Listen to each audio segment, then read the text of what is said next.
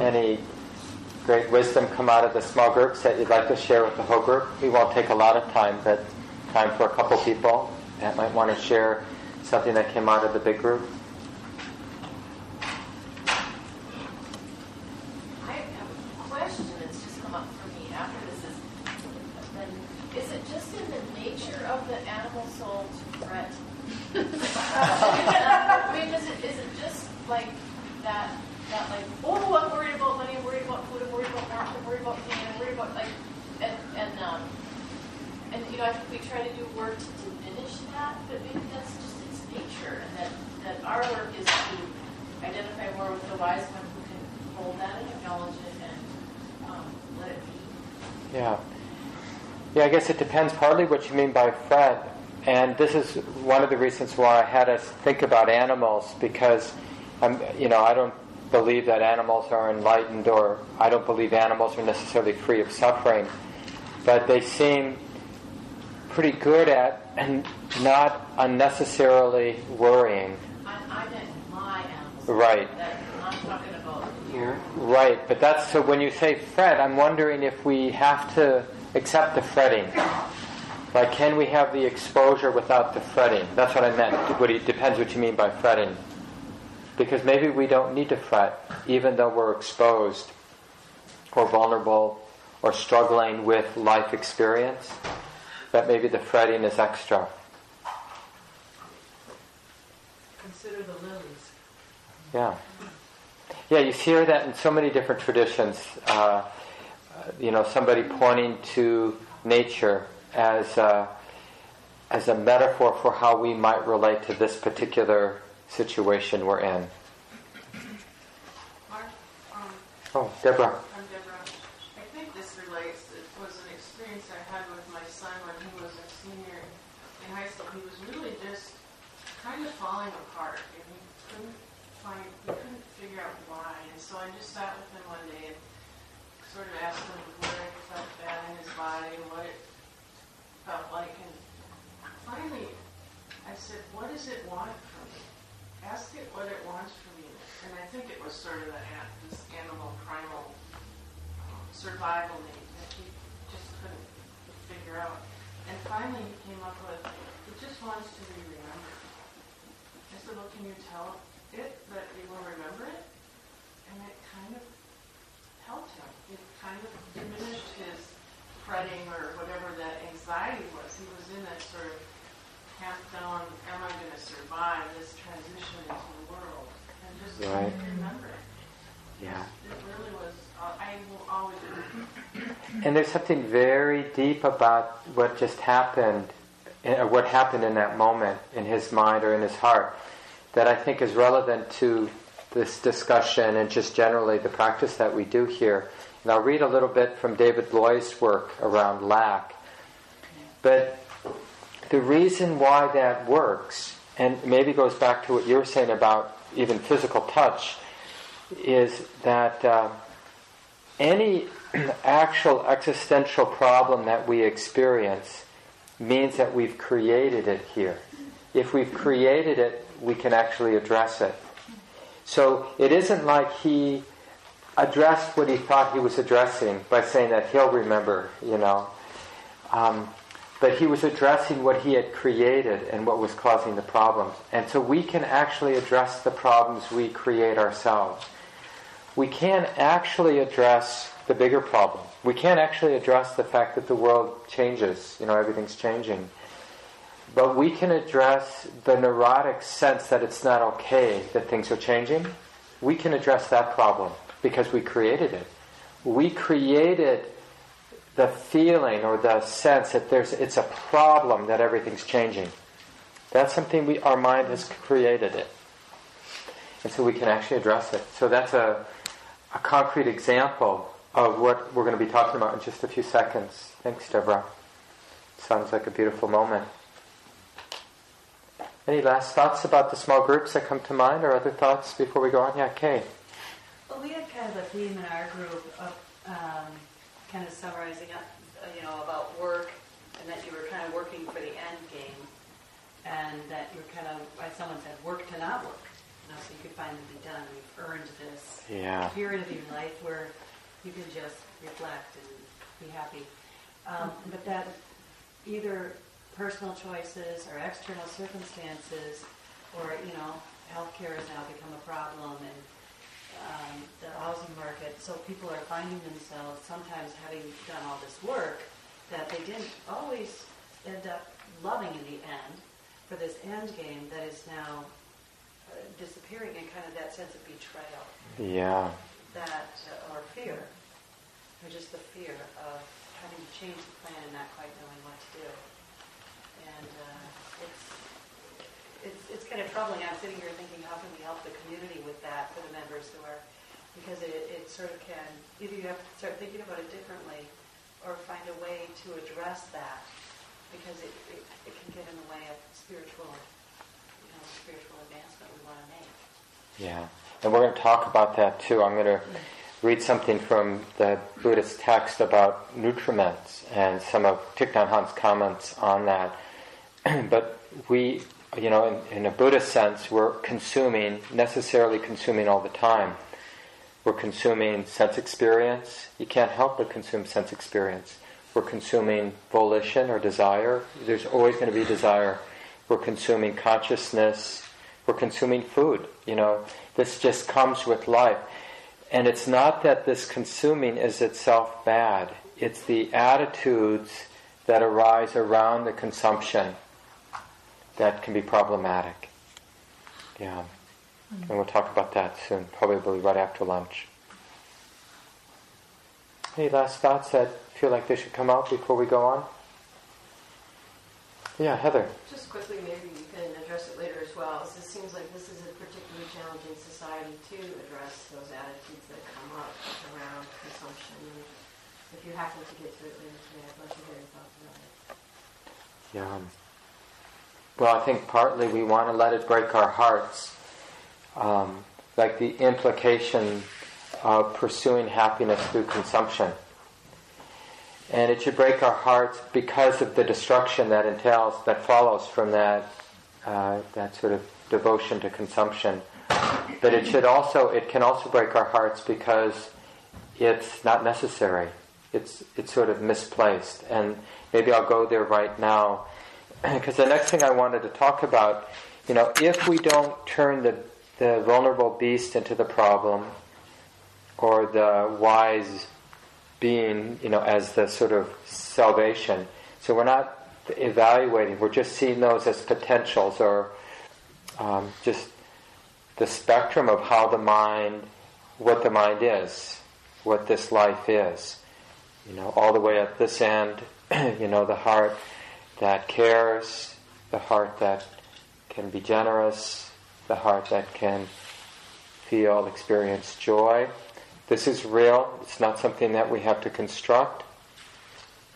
And there's vulnerability, and there's, just it's difficult being born, it's difficult growing up, it's difficult dying. All of these transitions, all the way through, it's difficult. It's difficult to have to take the next breath, and it's difficult to feed the body. And then it's difficult to get rid of the wastes in the body. So this level, or this aspect of reality is as real as this is real. And in a sense, we don't want to judge or weigh one more than the other. It's all true. All of this is true in our lives. So we're not turning any of that into the demon or the savior. So then what is actually the problem? Sort of begs the question, well then what's the problem? Why is it that life seems unbearable at times? And technically in Buddhism we'd say, well, wrong view. That we're misunderstanding this range of life, this range of the mind. We misinterpret it or misunderstand it. And one of the people that I've mentioned recently that's done a really, I think, good job at unpacking this and understanding it in terms of how it expresses itself socially is David Loy, who's written a number of articles and a couple books on lack, the psychological experience of lack, not having enough, a sense of scarcity. and how that arises. So I want to read several paragraphs from two articles. One was in a book, Mindfulness and Meaningful Work, and he had an article in that book called Buddhism and Money. And then there's another book called Hooked. It has a great subtitle, but I forget it now. And it's edited by Stephanie Kaza, and he has a chapter called Consuming Time. So I'm going to read a little bit from both of these articles that he wrote. He says, "The modern world is so materialistic that we sometimes joke about the religion of money-theism. But this joke is nothing to laugh about. For more and more people, the value system of money is supplanting traditional religions as part of a profound secular conversion we only dimly understand." And I'm going to be skipping around here. "The Buddhist doctrine of no self implies that our fundamental repression is not sex, as Freud thought, nor even death, as existential psychologists think, but the intuition that the ego self does not exist, that our self-consciousness is a mental construction. So this is what we repress. In this case, the repressed intuition returns to consciousness in distorted form. As all the symbolic ways we compulsively try to ground ourselves and make ourselves real in the world, such as power, fame, and of course, money. So it's not that having a job, having money, having success is inherently problematic. What makes it problematic is this pattern where like I've been talking about it, the pain that arises. Being a vulnerable beast means there's pain. Being human means there's pain. There's the pain of vulnerability, the pain of growing up, the pain of being hungry, the pain of being cold, the pain of knowing that when we're warm it won't always be that way. That's even painful, isn't it? And there's nothing we can do about that pain. It's like now, whatever health we have, whether we're conscious or not, we know it won't always be this way, and that's painful. It's painful to know that we won't always have the health that we have now. And it's not wrong that it's painful. It's just how it is. It's the pain of loss. It's like it's not wrong to feel loss when your mom dies, or when you break up, with somebody you love but can't live with, or for whatever reason. It's not wrong to feel loss. It's a part of life to feel loss. But what we do is we construct a somebody who thinks that this pain is bad. It's like somebody made a mistake. It shouldn't be this way. I shouldn't be feeling the pain of vulnerability or the pain of loss. And then in a repressed way, because that pain, that exposure, and the idea, the wrong view, that interprets that pain, takes it personally, then we try to counteract the pain and the idea that it's wrong with something that appears substantial. And this is what David Loy is saying. This is the feeling of lack, and so our devotion to the religion of money-theism, as he says, it's really coming out. We're trying to create something real in an abstract sense. It's funny how that is. To kind of replace or to fill in the sense of lack. So let me read a little bit more here. If there is to be a psychoanalysis of money, it must start from the hypothesis that the money complex has the essential structure of religion, or as you will, the negation of religion, the demonic. So he goes on and he talks about how it really has both, our devotion to money, power, job, success. It has both the element of religion, which is we're looking to the money, to the job, to the success to save us. So instead of, in the past, we might have turned to sort of traditional forms of religion and God to save us, now we turn to success and job and money to save us. And, and the demonic side of it, he explains, maybe I could just find that section here, Because the money complex is motivated by a religious need to redeem ourselves, fill in our sense of lack. In Buddhist terms, the demonic results from the sense of self trying to make itself real, that is, objectify itself, by grasping the spiritual in this world. This can be done only unconsciously, which means symbolically, and our most important symbol today is money. So it's like this idea, we can't do it consciously because it doesn't make sense.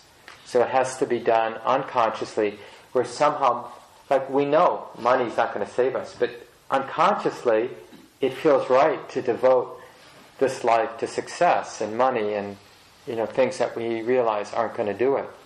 It's a way of objectifying ourselves. Like, well, I've got money in the bank, as if that has to do with this life in a substantial way. He quotes or refers to Schopenhauer, who said that money is human happiness in abstraction, and when we're devoted to that, then we lose our capacity to be happy in the concrete, like in the moment, breathing in, breathing out, hearing a bird, walking. It's like one or the other. So when we made the deal with the devil, then we actually start having the experience of lack, because we're no longer capable of having fulfillment from being, because we've constructed a notion that now we're identified with, a belief that we're identified with, that it's about money. So to verify money as some end, then this moment can't be it. Does that make sense? Mm-hmm. So we screw ourselves through this devotion, or this, he calls it a money complex, money theism. Goes on, he says,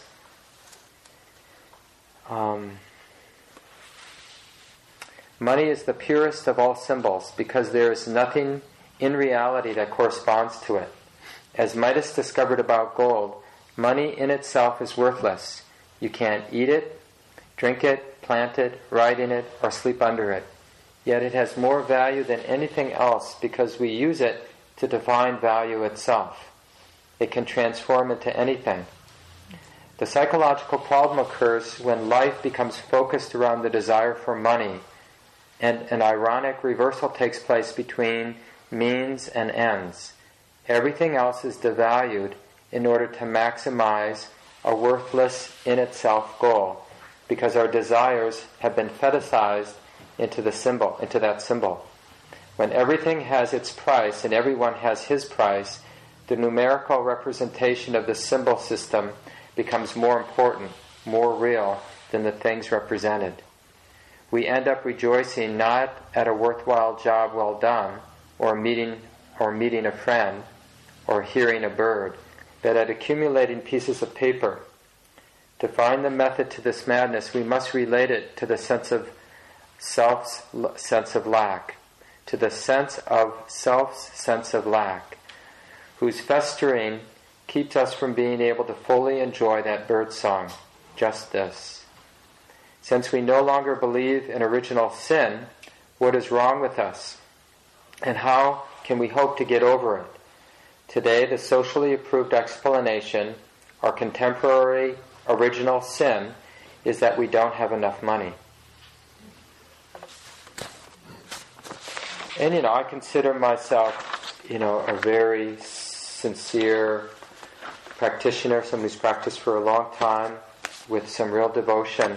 And I still see, and now it's mostly humorous, I don't get too fooled by it, but I still see, because it was so deeply programmed into my mind, I still see that thought, if only I had a lot of money, and I see it come up. It arises in my mind, if only I had a lot of money. Here's just a few more sentences this is from that chapter, Consuming Time. So the final irony of my struggle to ground myself, to make myself feel real by filling up my sense of lack, is that it cannot succeed because I am already grounded in the totality. That makes sense? So this is why seeking fulfillment through things like money will never work, because it's based on a misperception to begin with. It turns out, I'm reading again, it turns out that my lack is lack only as long as I dread it and attempt to fill it up. Right? It turns out that my lack is a lack only as long as I dread it and attempt to fill it up. Let's just experiment and see if that's true right now.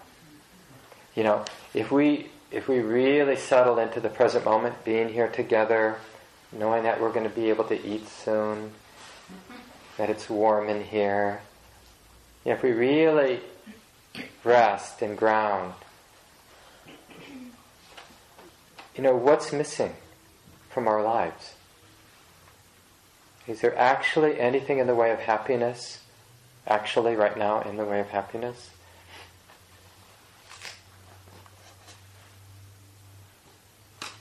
He goes on, he says, when I cease doing that, my lack transforms into the source of my creative energy, welling up from a fathomless source.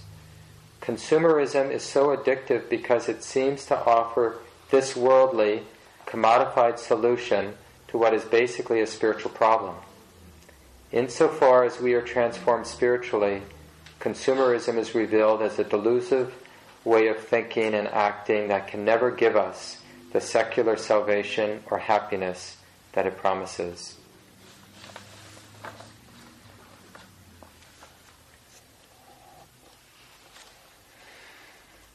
So, it will be interesting as we're eating, because food will bring up a lot of that primitive programming, and also being in a relatively new social situation. I mean, those are two of the bigger ones, right? Let's see. We could add public speaking. Everybody has to give a 10-minute speech during lunch, you know, and a few other things. But probably food and being in relatively new social situations will be enough for us to notice any sense of lack. And then there will be a choice, like we can run with that in the way that we normally run and sort of eat unconsciously as if eating is going to fill up that sense of lack. We do that a lot. I, for one, certainly do that a lot. Or we can talk a lot and try to get people to like us or to be heard or whatever, you know, we might tend to act out socially, or be quiet because we're afraid of making a fool out of ourselves and not express ourselves at all. So we can act out our particular social pattern at lunch as a way of dealing with that sense of lack. Or we can look around the room and look in our heart and realize we're all here lacking together. Yeah. And that's okay. You know, that's that human beings, living beings, we inhabit this vulnerable, transitory space that we call life. It is an ephemeral thing. And we don't need to cover it up. We don't need to fill it up. The idea that we need to fill it up is a misperception. It's the mind, out of habit, takes the feeling of ephemeralness, of change, and takes it personally. Oh, this change, this vulnerability, this lack of substantiality, it's happening to me, so I'm going to make you all like me, because that will make me feel better. Well, that can never address that feeling. They sort of don't exist at the same universe. So no matter how much I make somebody like me, or how much food I eat, or how much wealth I have, or power I have, it doesn't actually address it. And in fact, the more I think it needs addressing, the more real, seemingly real in a personal sense it becomes, that sense of lack. And when we open to it here and see it everywhere, make peace with it everywhere, here and everywhere, then it's completely workable. It actually, like David Loy says, it sort of fuels our creative energy to respond more appropriately, more creatively in life. So we can let this be our experiment for lunch today. So it's almost 12:30. What do you think, like an hour and 15 minutes maybe for lunch? And like I suggested, what I'd recommend is just finding ways to break off in pods of 3 to 7, 8 people so you can have conversation. Don't feel like you have to talk about this material, but hopefully it will come up naturally in different ways. Other things, movies and weather and the usual things that give us excuses. It's sort of like our way of saying, I like being with you. We say, what do you think about this weather? So we can notice like all the different ways we manage the pain, the feeling of, being a vulnerable social being. That's okay. Like we're going to keep integrating and accepting those different strategies, including the strategy to be alone, to avoid sitting down with somebody. Oh, I need to go off and get something. I didn't bring my lunch. And that may be the case. But then you could still come back with your lunch. You could run to the Birchwood or to the co-op or to the store and get whatever you need and come back and eat with people. So we'll come back at 1:45. I'll ring the bell a few minutes before. Feel free, we'll keep this room quiet. Feel free to come and sit in here. Or if you feel sleep deprived, feel free to come in here and take a nap. You might also want, after you eat, to take a walk with somebody and continue the conversations that way, or take a walk by yourself. If you're interested in working and seeing how you can work in a way that's empowering and freeing, you can let me know, or if Julian's around, you can ask Julian. We'll give you some cleaning jobs to do around the center. Any other nuts and bolts about eating? There are 2 microwaves, one downstairs in the workroom, one upstairs in the community room. Anything I'm forgetting about the lunchtime?